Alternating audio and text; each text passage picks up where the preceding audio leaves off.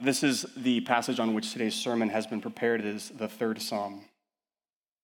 Lord, how many are my foes? How many rise up against me? Many are saying of me, God will not deliver him. But you, O Lord, are a shield around me, my glory, the one who lifts my head high. I call out to the Lord, and he answers me from his holy mountain. I lie down and sleep. I wake again because the Lord sustains me. I will not fear through tens of thousands assail me on every side. Arise, O Lord, deliver me, my God. Strike all my enemies on the jaw. Break the teeth of the wicked. From the Lord comes deliverance. May your blessing be on your people. This is the reading of God's word. There's an old adage in hiring practices or business practices, hire smarter people than yourself. I took that and I said, great, I'm going to have smarter people than me preach. So we had Ephron and Mike preach the last 2 weeks, and they did an outstanding job. Mike Vetters preached last week on Psalm 34, in which David was struggling. He was on the run, as Mike pointed out in the third psalm. He referenced that as he talked about fear. Today we're going to do part 2 of fear. And the psalm that he referenced in speaking about Psalm 34, the third psalm, is what we're going to preach on today. And here's why this is important. Here's what I want you leaving with today. And I can say this definitively because Scripture says this definitively. We need some work to understand it completely. Anxiety has no place in the gospel at all. Scripture actually commands us, says, do not be anxious.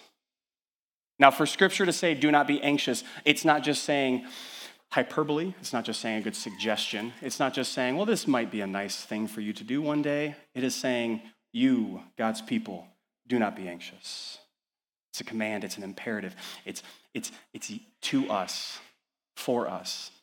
And as Mike preached about fear of man and fear of God last week, today I want to go back through Psalm 3. I know many of you have very, very detailed notes of when I first preached on this last year. I know you brought them with you. I know you can remember just like that, okay? But for those of us who can't remember when I preached on Psalm 3 last year, Psalm 3, when we preached on it last year, I wanted to talk about how we should not run from feelings, from emotions. That actually bad feelings, good feelings, feelings of all kind should be embraced of sorts. Now, I was encouraging us not to become stoic or emotional with that. And that was the main thrust of it, just like David was real and honest and open. Today, I want to talk about how you work through your anxiety. How you work through your anxiety from Psalm 3. And in order to do so, I need to define a little bit more what I mean by anxiety. I do not mean by anxiety the way in which our bodies chemically need help to process through certain things that are happening inside of us. That's not what I'm talking about. I am not talking about fear in which you are on a train track and train's barreling at you and say, whoa, Scripture tells me to have no fear. I will not fear this train. Fear the train. Please fear the train. I have no fear. I'm going to do whatever I want with my money. Please fear bankruptcy. Don't be silly. Don't be unwise. There's a difference between fear that is healthy and fear, anxiety that is crippling based upon our identity. And the Christian response, the gospel response is this: anxiety, fear of loss of identity is something that is granted to us by God, remedied in his cross, and given us a new body, a new life, a new identity that is cannot fail. It's bulletproof. It cannot be assailed. Death can't defeat it. Mankind can't defeat it. The only way for you to deal with your anxiety properly is to die to yourself and take on a new identity. Because if I was to play a fun game, and I was to sit down with you for hours and hours and hours. Remember, I've told you before, if I give people long enough to talk, I'll know everything of it, because people just can't help talk about themselves. Is your personhood, is your identity, are your successes, your achievements, who you are, what you've thought, what you've done, are they really that impressive? Or do you have a lot of embarrassing things that have happened in your life some point, somewhere, sometime? If you haven't, again, I've said this before, we need to have a meeting.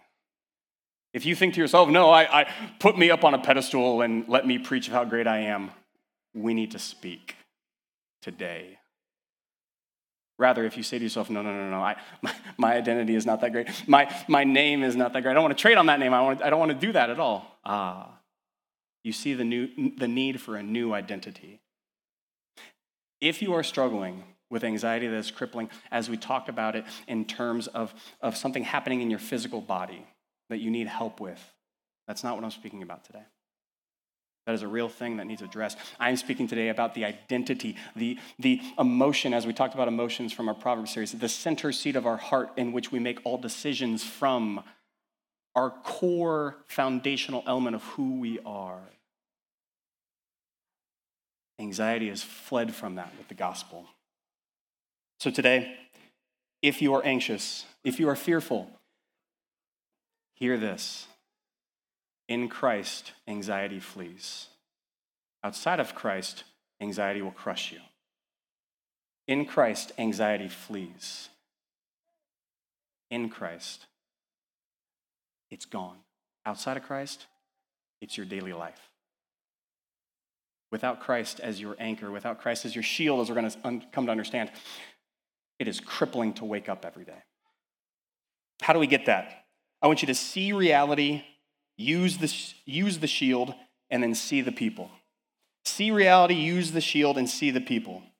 First and foremost, in Psalm 3, David is very, very real and authentic with his emotions. He's actually very fair with his emotions. He's actually very transparent. Now, if you were to read Psalm 3 on your own, you'd say, hold on, wait a second. David's fair and real? Okay. Strike all my enemies on the jaw, break the teeth of the wicked. That doesn't seem like a fair and rational expression. That seems kind of angry, David. What are you doing? Now remember, this is David who is on the run from his son. His son literally wants to kill him.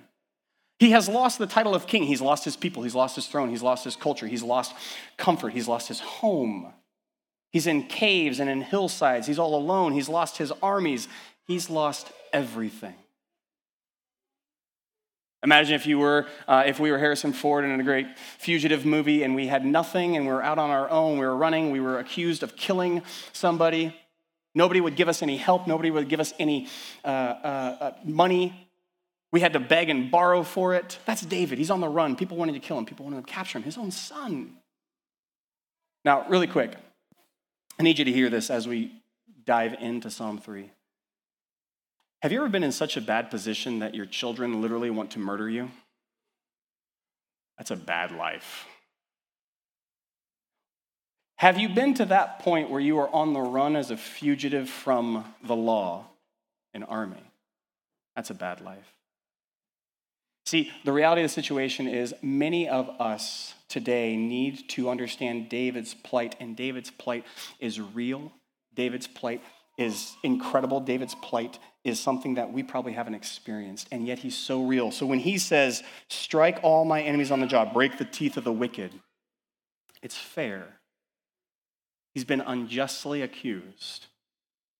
He's been hated for no reason. Selfishness, anxiety of somebody else has led to this. Break the jaw of my enemies. Now, we read that and go, oh, David, you're just being dramatic. Oh, woe is you, yes. But I want you to realize something about how the Bible is written. I know this seems fundamental, but please bear with me. David wrote this down. David kept this. This went through many other people in the Christian faith. This went through the church, and they put it into the Bible. They had every chance to remove this. David has every chance not to broadcast this. This is his journal. He didn't have to let people know this was going on. He didn't have to share this, did he? And yet he did. And yet he wrote it down. See, there's a difference. If we were to look in David's life in the moment he's in a cave being chased by his son, wanting to be killed and removed of everything else, we might see a man who is not that secure, right? We might see a person who is what we would call freaking out, who's losing their mind. And yet what he did is he processed his emotions, he wrote them down, and he did two things. Notice this. He wrote it down, he processed it, he journaled it, meaning he didn't shy away from it. Meaning he didn't say, oh, no, that was a fleeting emotion. That's okay. I was having a bad moment. He doesn't say that. It was canonized. It was made the eternal word of God. If it was a fleeting emotion, you know what would have happened to this? It would have been chafed in the wind. It would have been removed. How many of us dismiss our fears and anxiety? We don't process them because we think, oh, that was just a bad day. Oh, that was just a one-off. Look, we all have our moments. David doesn't say that. He doesn't do that. He processes it. He writes it down. He memorializes it. How many of you today are not memorializing your anxiety, but rather you're dismissing it and walking over it far too easily?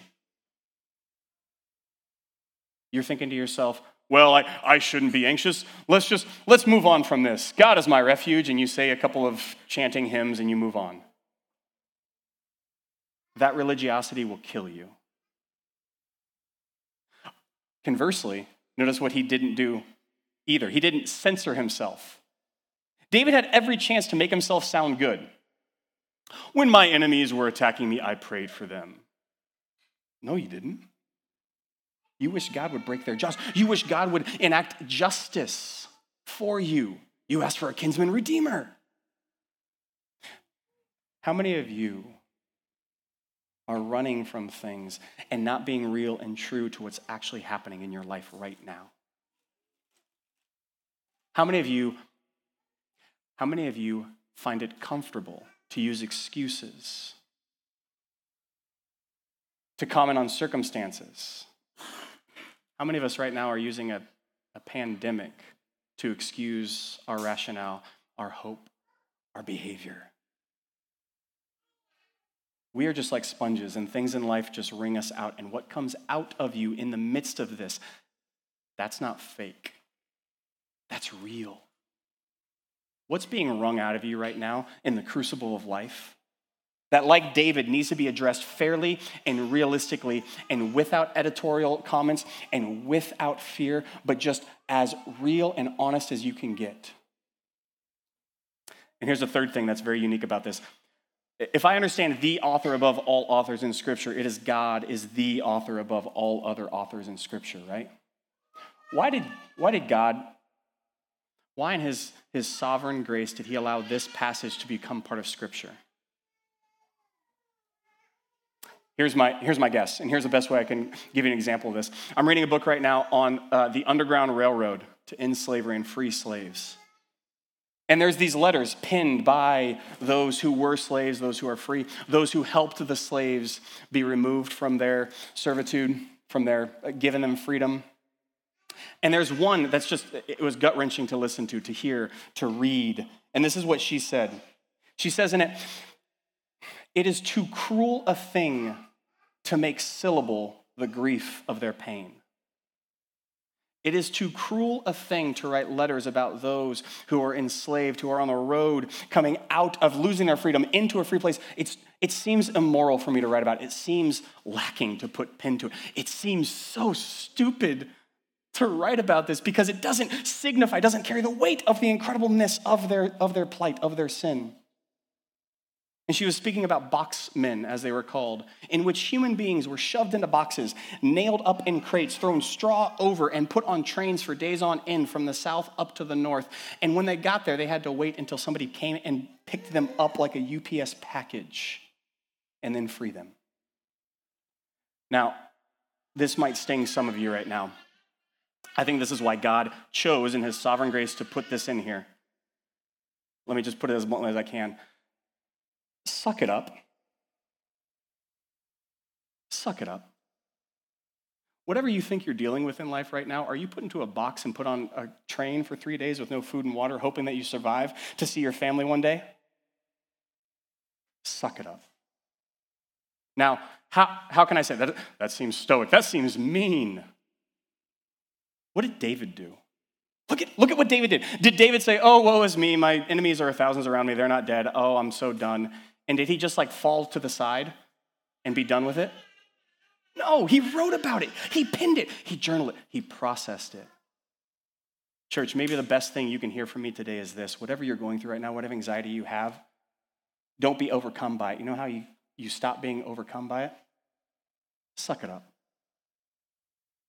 Now, how to do that? I'm glad, because that's not enough. I can't just say suck it up. You go, great, that's religion. Great, that's just law. That's not helping me. You're right. So let me try to give you two other things to help you in sucking it up. See the reality. Be real with it. Don't be over-emotional and don't be under-emotional. The second thing is use the shield. It says, "But you, O Lord, are a shield around me, my glory, the one who lifts my head." What is David talking about here? Now we get for a moment to talk about every Roman gladiator war movie you've ever seen. I have a couple questions for you that seem very fundamental.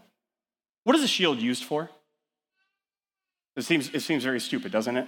What is a shield used for? It's used to protect those in an army. It's used to protect those in battle. It's used as those who are infantry moving forward and advancing on enemy territory. That's what a shield is used for. And it shields you, O Lord, are a shield around me. Now, we're not talking, the only thing I can think of is in Braveheart. I forget which character had that little hand shield. That was basically like a serving dish. I'm like, what are you doing with your life, man? Give me the door one. Give me the one that's 6 inches thick. We're not talking serving shield around your hand. We're talking castle door around you, encircled you, enclosing you to protect you as you advance the kingdom. Now, I think Scripture is very, very specific. I think Scripture is very, very intentional. Why did David say, you, O Lord, are a shield around me, the lifter of my head? Why did he say that? What is he doing? He's saying this, and he needs us to hear this today. I need you to understand how to use a shield. If you try to take a shield of any kind, and let's say you try to make a peanut butter and jelly sandwich with it, how's that sandwich turning out? Mangled and a mess. You're not going to have anything to eat. If you use a shield to start your car, how's that going to go? You're going to be sitting a long time. You have to understand the proper use of the shield, don't you? The best way I can show you how to use a shield is to show you 2 ways in which it never gets worked. If you understand, okay, my anxiety cannot cripple me. In the gospel, my anxiety flees. I cannot be somebody who is inundated with fear. How do I do that? Okay, I suck it up. How do I suck it up? You use God as a shield around you. You know when a shield is useless? When it's on the floor. If you have a shield and you put it in front of you and you face the army and you say, ha, I'm protected, you're not. You have to be using it. You have to pick it up. It has to be active. It has to be something that you are doing actively as you are advancing the kingdom. And that's the second thing. You know when a shield is not very useful? When you're running. A shield only works when things are coming at it. If you tuck tail and run, guess what happens to your shield? It's useless. You know what God is saying when David says, thou, O Lord, are a shield around me, he's saying this. God, the only way that I can understand you're my fortress, you're my refuge, you're my hope, is if I'm going through my grief, if I'm going through my anxiety, if I'm going through my fear, if I'm confronting it, if I'm battling it, if I'm fighting the good fight. Many of us choose this way of dealing with fear and anxiety constantly. We change circumstance. Don't we? Well, if I get a new house, I'll be happy. No, you won't. If I got a new job, I'll be happy. No, you won't. If I get a new spouse, I'll be happy. No, you won't. Because you know what's going to happen the entire time you're fearing anxiety? Guess who it's connected to? Not the house, not your car, not your job, not your spouse. Your fear and anxiety is connected to you.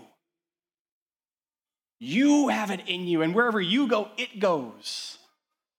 See, it's very easy to sit and say, well, if I change my circumstance, if I do something different, everything will be right. Actually, what God says is this: there's no other way through your anxiety to deal with your anxiety, to not have an identity crisis in which all of your titles, your son wants to kill you. You thought you were a good mother, and now your child wants to kill you. You thought you were a good employee, and you're no longer hireable. You thought you were a good moralist, and you got found out to be a fraud because of whatever happened last weekend. See, when those things hit us, when those emotional things strike us and hit us, we can tuck tail and run. We can say, no, I can't deal with this, I'm out. And you'll get an onslaught of pain. Because God is your refuge. God is your shield, only works as you're pressing into it. Church, my question for you is this: are you running from your anxiety thinking that circumstances will change it?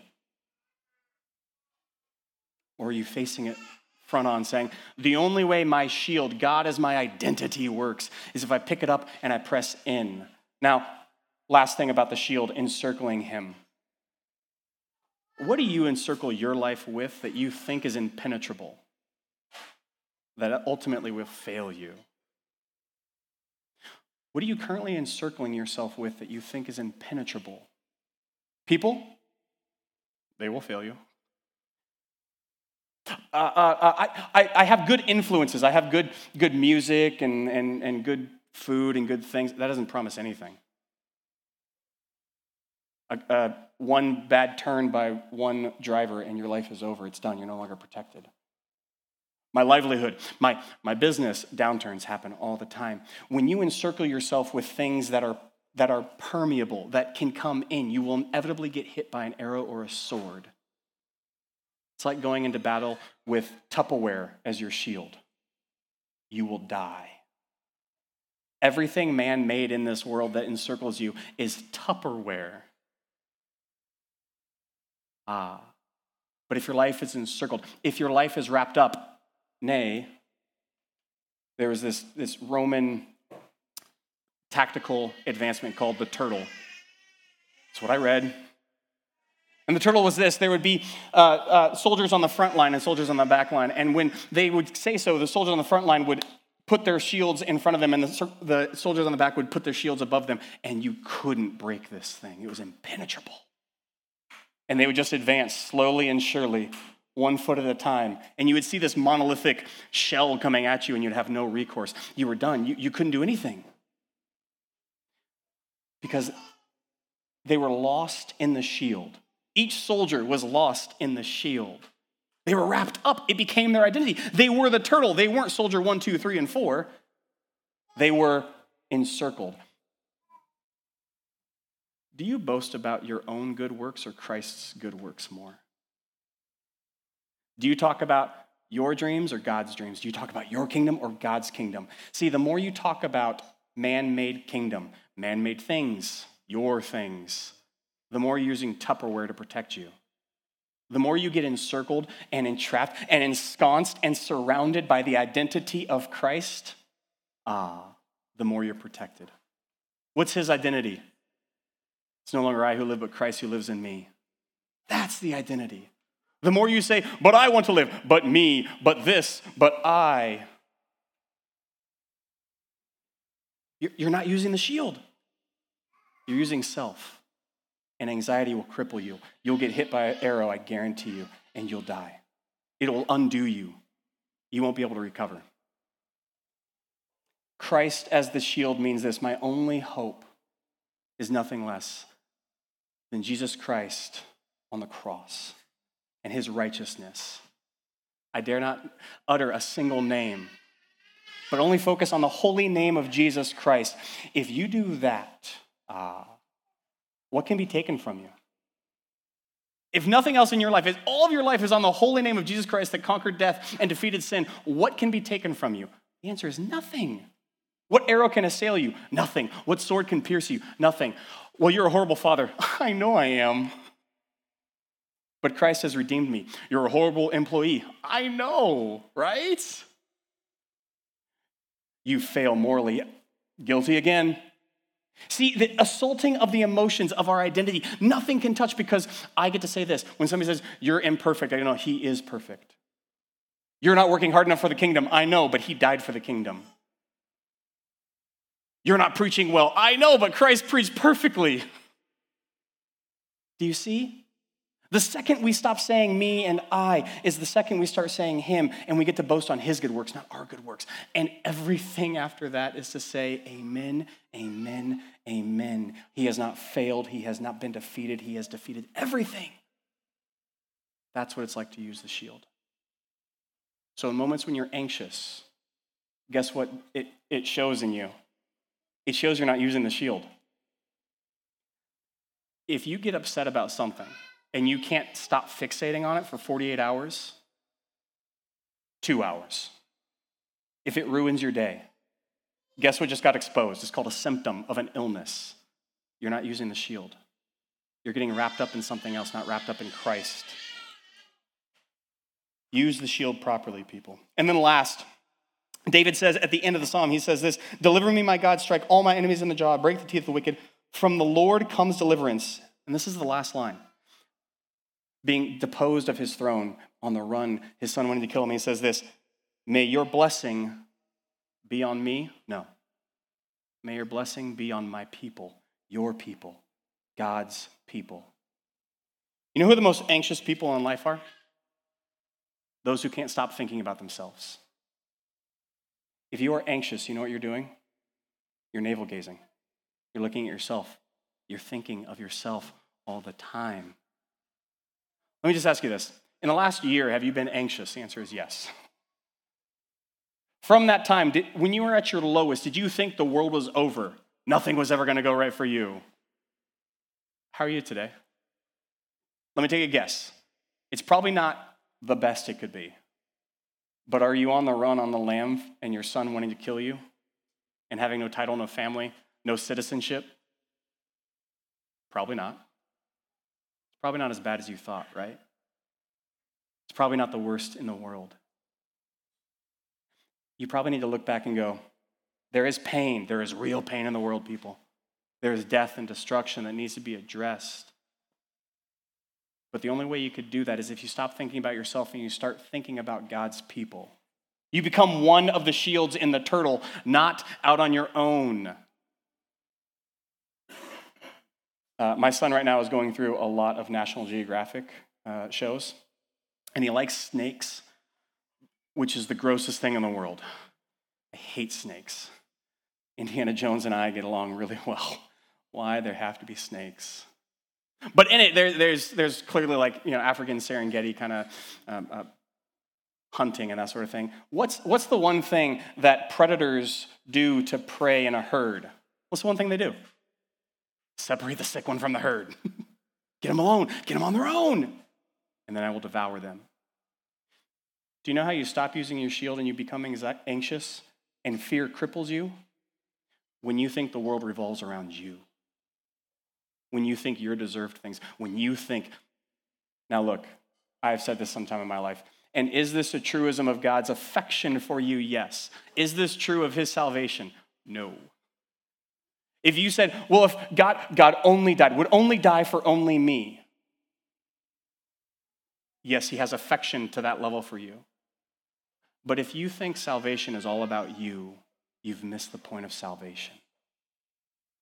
What does David say at the end? David says, I'm on the run. I'm being hunted. Everything is awful. Woe is me. God bless me. No. He says, God, bless your people. If you want to know how to get out of an anxious heart real quick, do this. Serve. Serve. Be part of community. Be part of fellowship. Listen to other people. Earlier on in my life, I was just starting off. Haley and I were just married, and we had this medical need in the family that was going to be a monthly occurrence, and it was going to cost me. I was speaking with a pharmaceutical rep, and I said, oh my gosh, I don't know how we're going to afford this. It's such a high monthly cost. It's so ridiculous. I don't know how to do it. And he said, well, how much is it going to be? I was like, it's going to be $75 a month.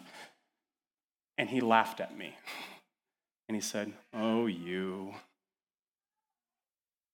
The second he started telling me about other people, the second I started seeing other people, the second I start communicating in fellowship with other people, the second my eyes are open, my ears are open, and I go, oh.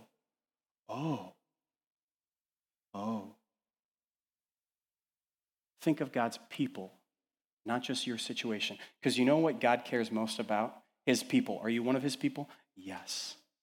Yes and amen. Are you special? Nah. Probably not. Not special like you think the world revolves around. Special as in Christ looked upon you and said, you are my son, you are my daughter with whom I'm well pleased. Yes and amen. Yes and amen, he thinks that. The second we start saying to ourselves, can you say, my God, why have thou forsaken me? Can you say that?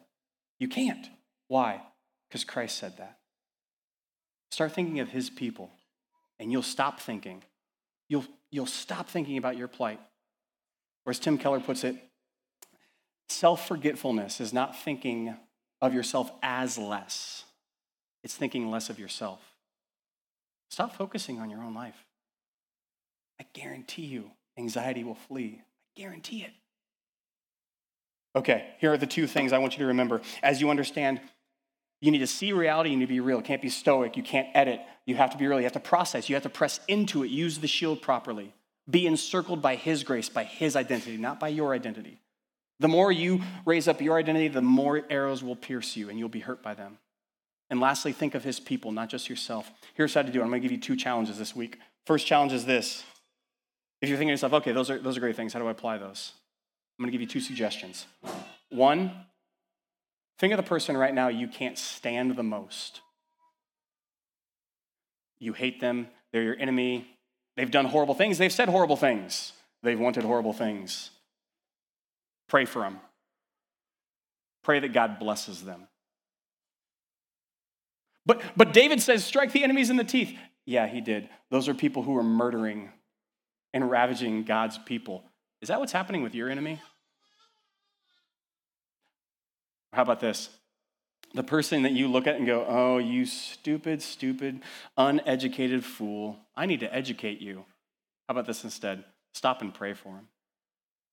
Pray that they're blessed. Pray that they're happy. Pray that they have a better life than you do. Doesn't that gall you to think about that person right now? Good. The gospel's working in your heart. Second thing, find one thing in the Bible that you struggle with the most. One thing. Taking a Sabbath, giving, dwelling on his word, praying, fellowshipping, and make that the highest priority you have this week. Find one thing in the Bible you struggle with the most and say to yourself, I'm going to dominate that this week. For some of us, it's gossip. This week, do everything you can to hold your tongue and say nothing. And even if you think, well, this isn't gossip, if you think that, don't talk. Well, no, it's not gossip. Shh.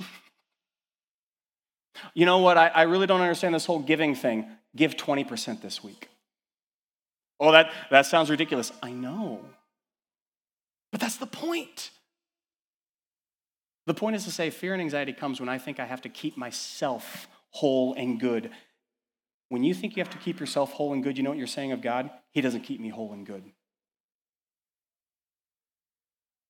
God keeps you whole and good. There's nothing the world can take from you that he hasn't already given you.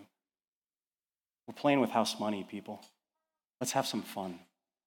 Go bless others. Go pray for others. Go choose one thing that you can do and say, I'm gonna do this. I hate this. This feels uncomfortable. I confess to you guys, here we're gonna have a little bit more confession time. Everybody finds out I'm an introvert and they're like, no, you're not. I'm like, yes, I am. I'm gonna go home today. I'm gonna crash for 3 hours. I'll be useless for 3 hours. I decided long ago, I can't do that on a Sunday morning with people. I can't do that. I must be present. I must be with people. So you know what happened? I had to train myself to do so. It's not my first inclination. If you invite me to a party, I'll be the guy sitting on the wall in the back with my arms crossed. You're like, wow, glad I invited you. I'm like, well, yeah, that's... But then I said, I can't do this. I can't be this way. This isn't how God's people act. I must press forward. I must say, God has taken everything, in the little things, in the big things, in all things. What's one thing you're struggling with that you need to press into this week and double down on it? What's one person that you can't stand that actually what you should do is pray for them and pray they are blessed? Let's pray. Father, thank you for your shield around us. Thank you for anxiety fleeing. Thank you for fear not being around. Thank you for your word that accelerates grace because your Son is the word and has made grace full for us. May we be real. May we use your shield. May we press into the battle. And may we not think of ourselves as much as we think of others. Holy and precious name I pray. Amen.